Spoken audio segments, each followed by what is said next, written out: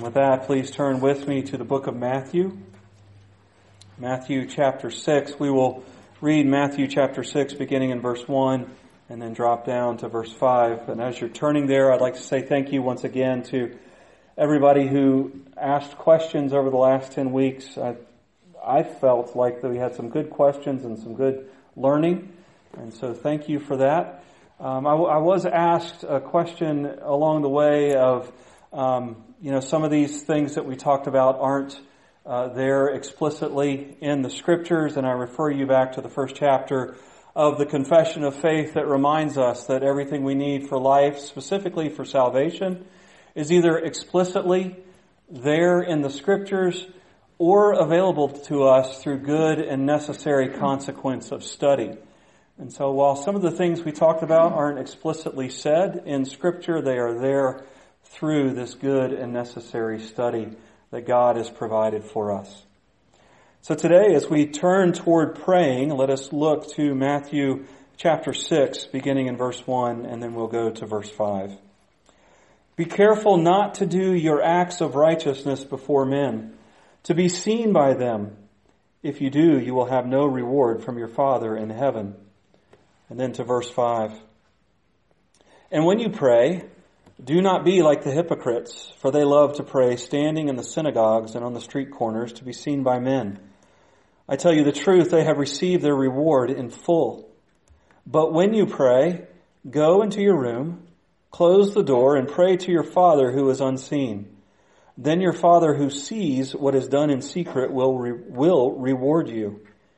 And when you pray, do not keep on babbling like pagans, for they think they will be heard because of their many words. Do not be like them, for your Father knows what you need before you ask Him. This then is how you should pray. Our Father in heaven, hallowed be your name. Your kingdom come, your will be done, on earth as it is in heaven. Give us today our daily bread. Forgive us our debts as we have also forgiven our debtors. And lead us not into temptation, but deliver us from the evil one. For if you forgive men when they sin against you, your heavenly Father will also forgive you. But if you do not forgive men their sins, your Father will not forgive your sins. Let us pray. Our gracious God and Holy Father, as we approach your word, teach us, change us, speak to us. Help us know you better, help us know ourselves better, and help us see where Jesus fills that gap between us and you. We pray this in Jesus' name. Amen. We will be beginning today a study of the Lord's Prayer. Today we'll actually focus on verses 5 through 8, although I read all the way through to the end. We'll look at Jesus' kind of general direction on prayer today in verses 5 through 8, and then we'll consider and slow down as we go through the Lord's Prayer itself. We'll talk about what it means to pray to our Father in heaven. We'll talk about what it means to pray for His kingdom to come. And we'll talk about why the ending to the Lord's Prayer that many of us are familiar with, and thine is the kingdom and the power and the glory forever, amen, is found in the footnotes rather than in the text. But today what I want us to do is to begin and ask you the question, how is your prayer life? Matthew 6, 1 through 18 is found here in the middle of Jesus' Sermon on the Mount, which begins in chapter 5, verse 1, and runs through the end of chapter 7. In the Sermon on the Mount, Jesus opens with the Beatitude, gives us characteristics of those who would be blessed, talks about the people of God being salt and light in the world, talks about Jesus fulfilling the law rather than abolishing it, and then it goes through and gives us some correctives on the teaching of the day in relationship to the law. It reminds us that the law is much a heart issue as it is an action issue. And then as he gets to chapter 6, he deals with 3 issues of religious piety. Now, piety is these religious practices that many of us go through on a daily basis. And in the Jewish religion of the time, they have 3 activities that showed that you were a very pious person, a very religious person. First, the giving to the needy. prayer and fasting.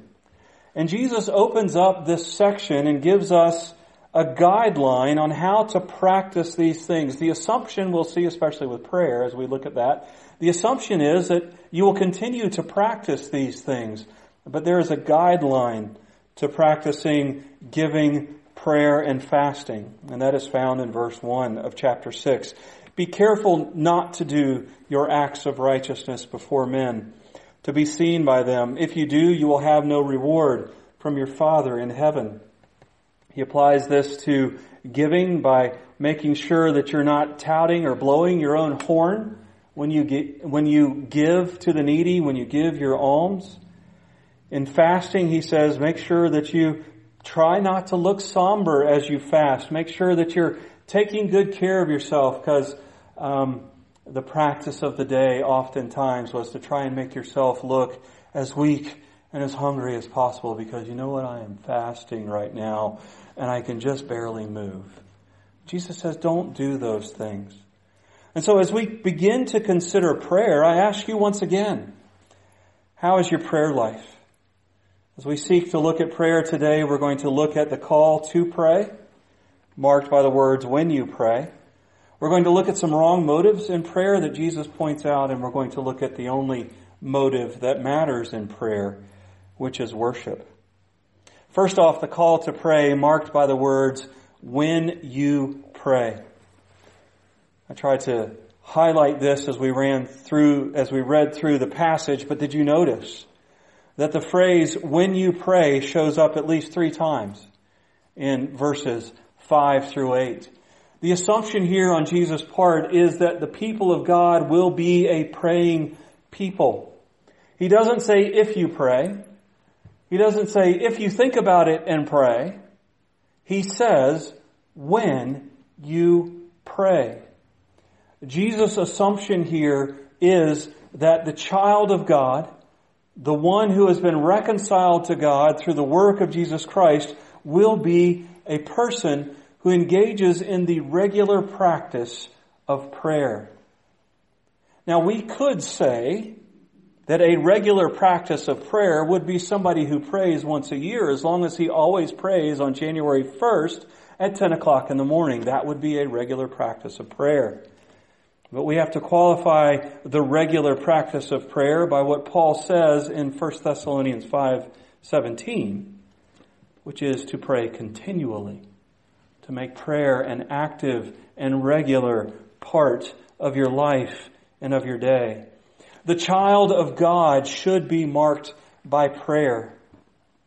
Brothers and sisters, if we carry nothing else home from this sermon other than this one thing, take this with you. You should be a person of prayer.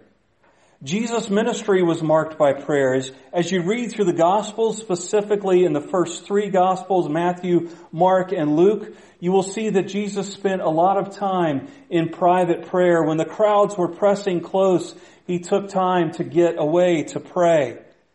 In John 17, we have a beautiful picture of Jesus' prayer for his disciples, showing a ministry of public prayer as well.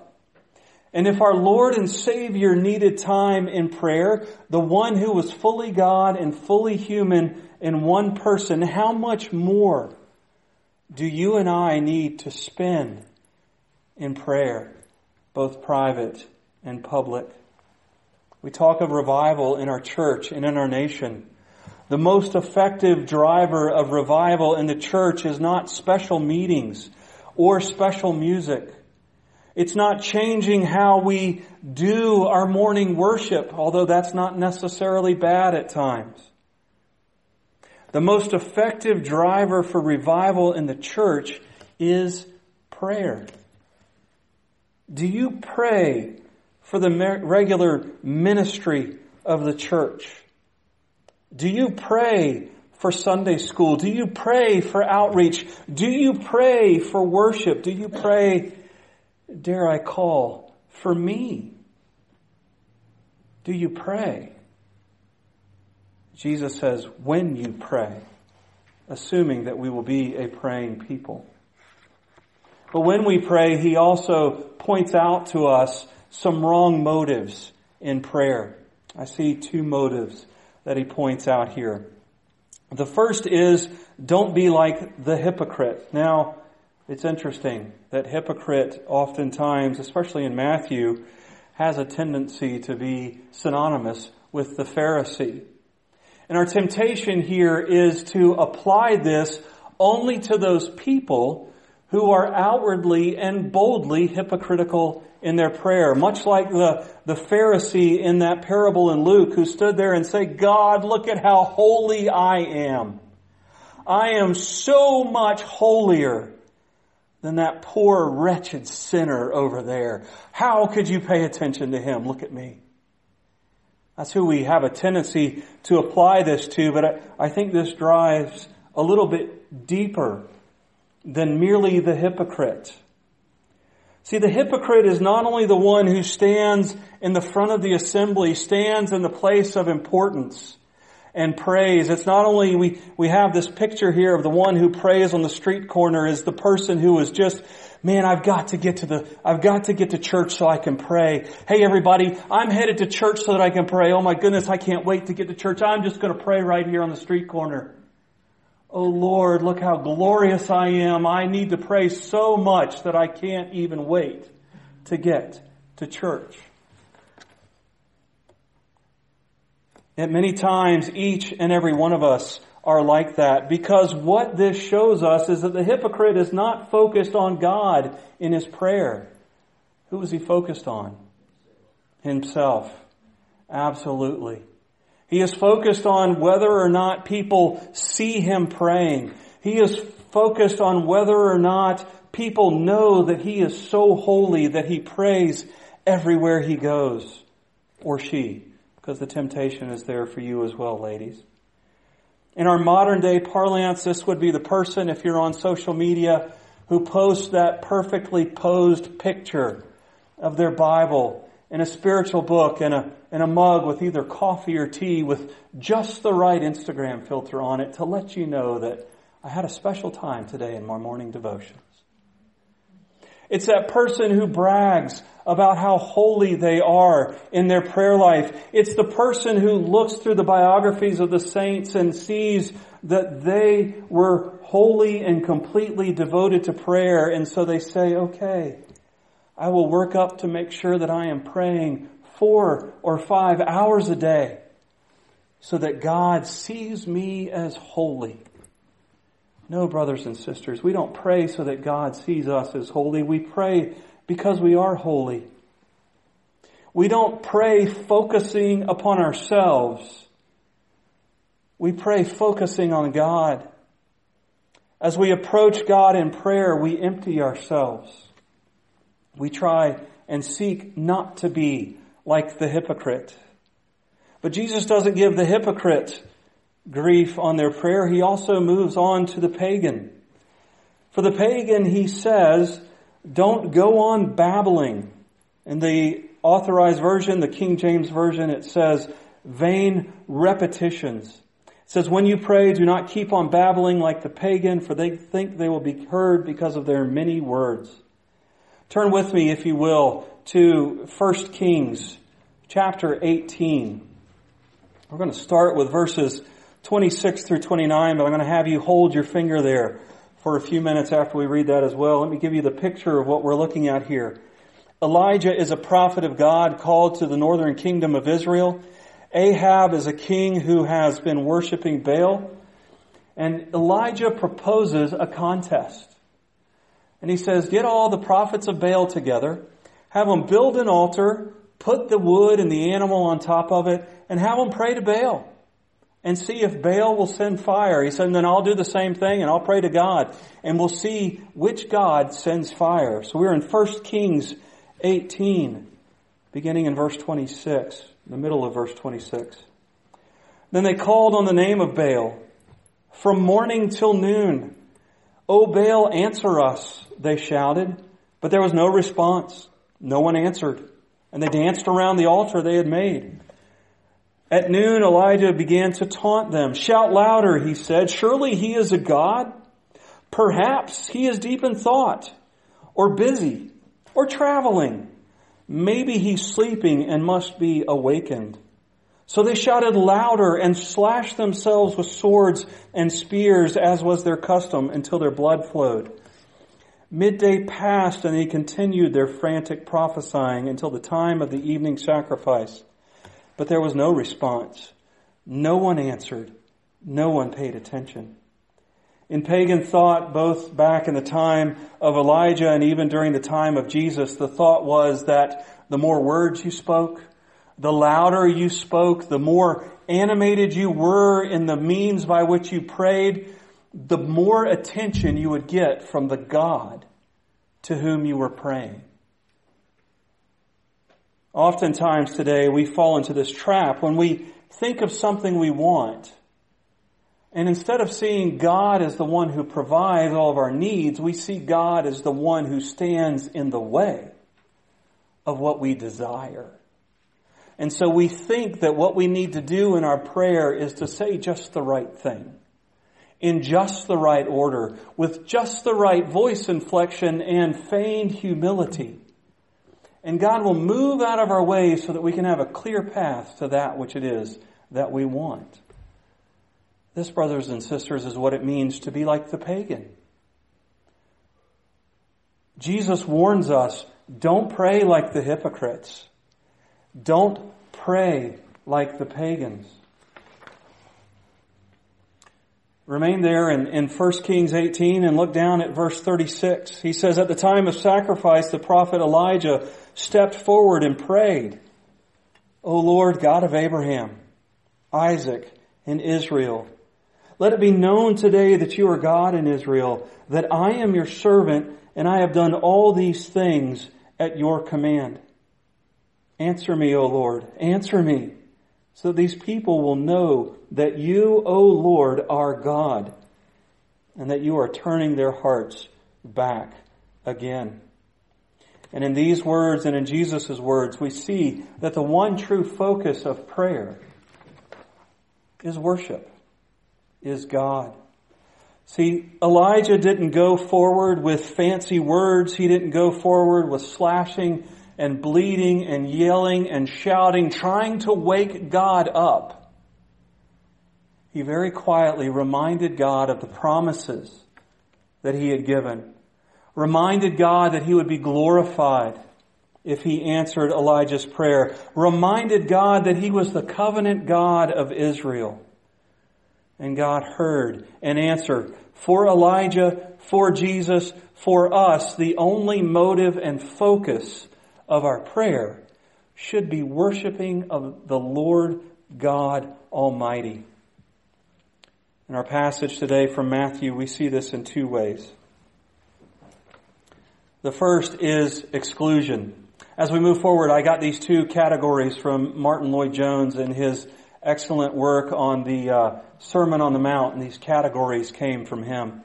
The first is exclusion. Jesus says, don't pray like the hypocrites standing on the street corners or standing on the front of the synagogues.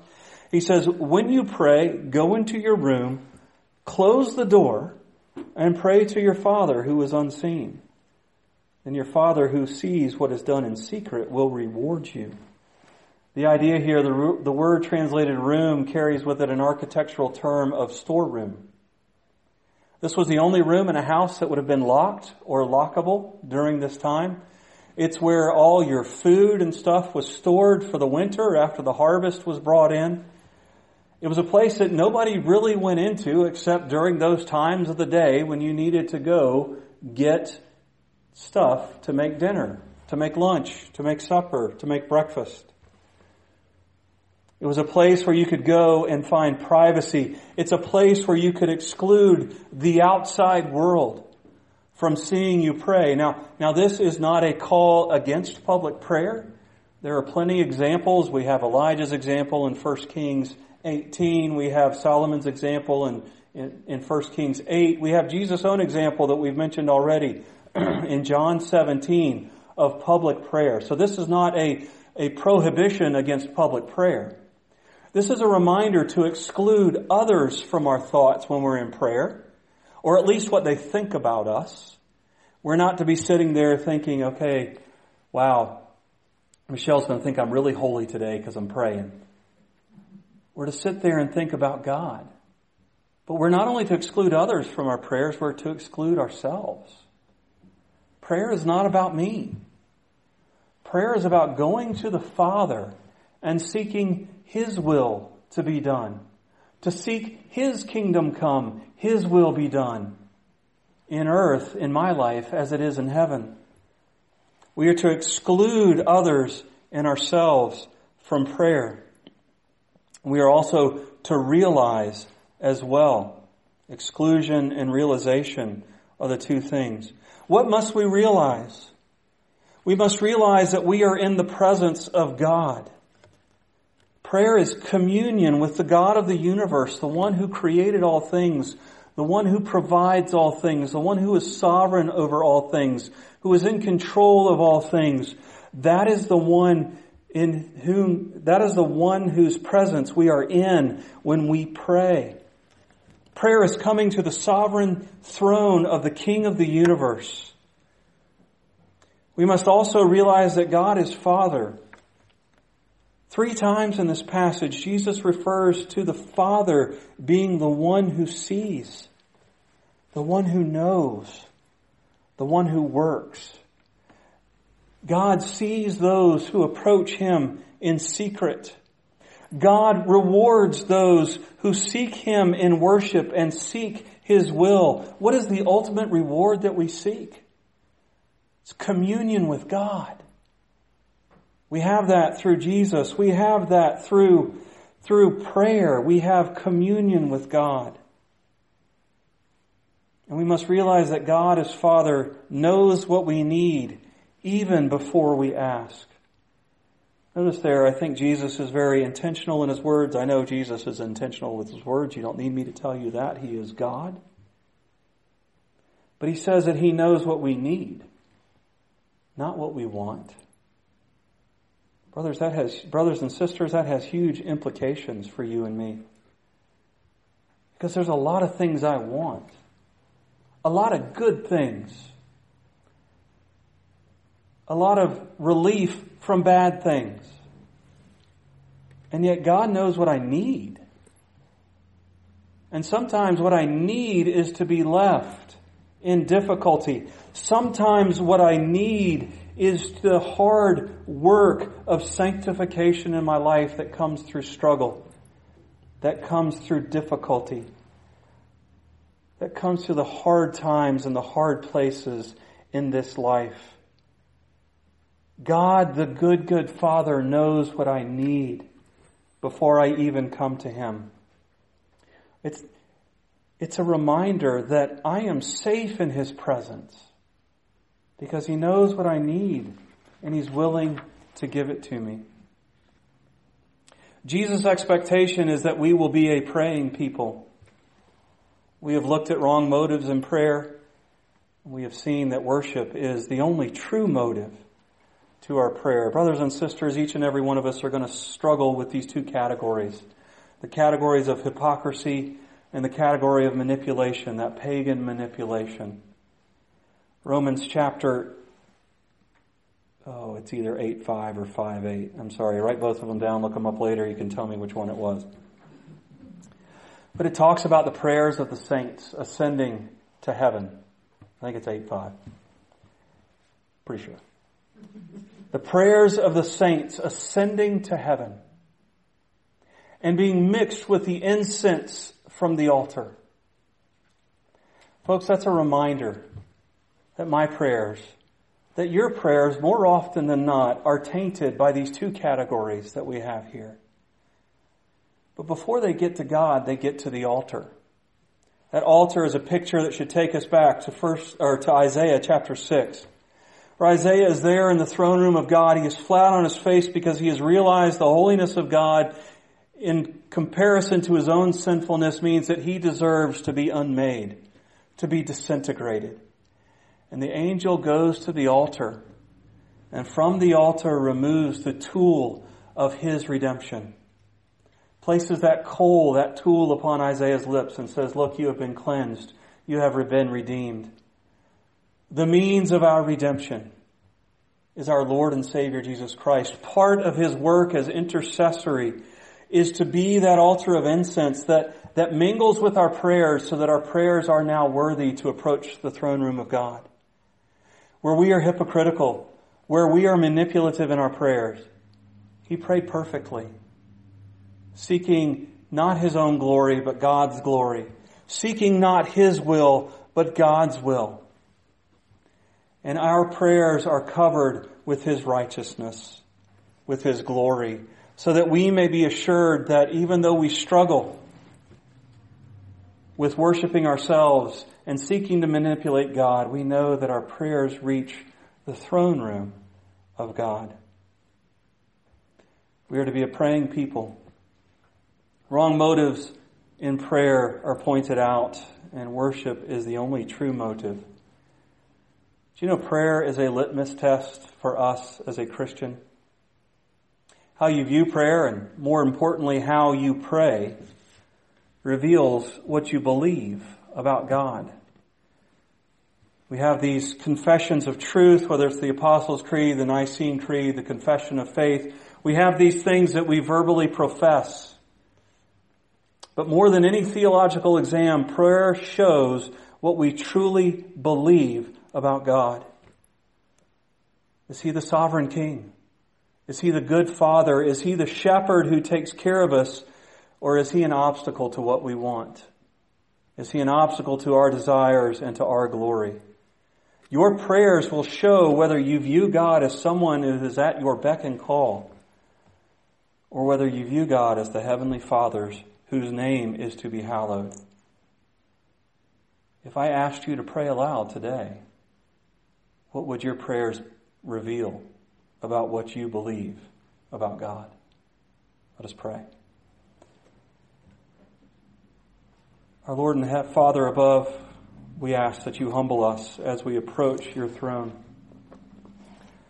Remind us that you are working to make our desires your desires, that you are seeking to be in communion with us. You are seeking, and through Christ you are in communion with us, and remind us that our prayers reveal what we think about you and worshiping you.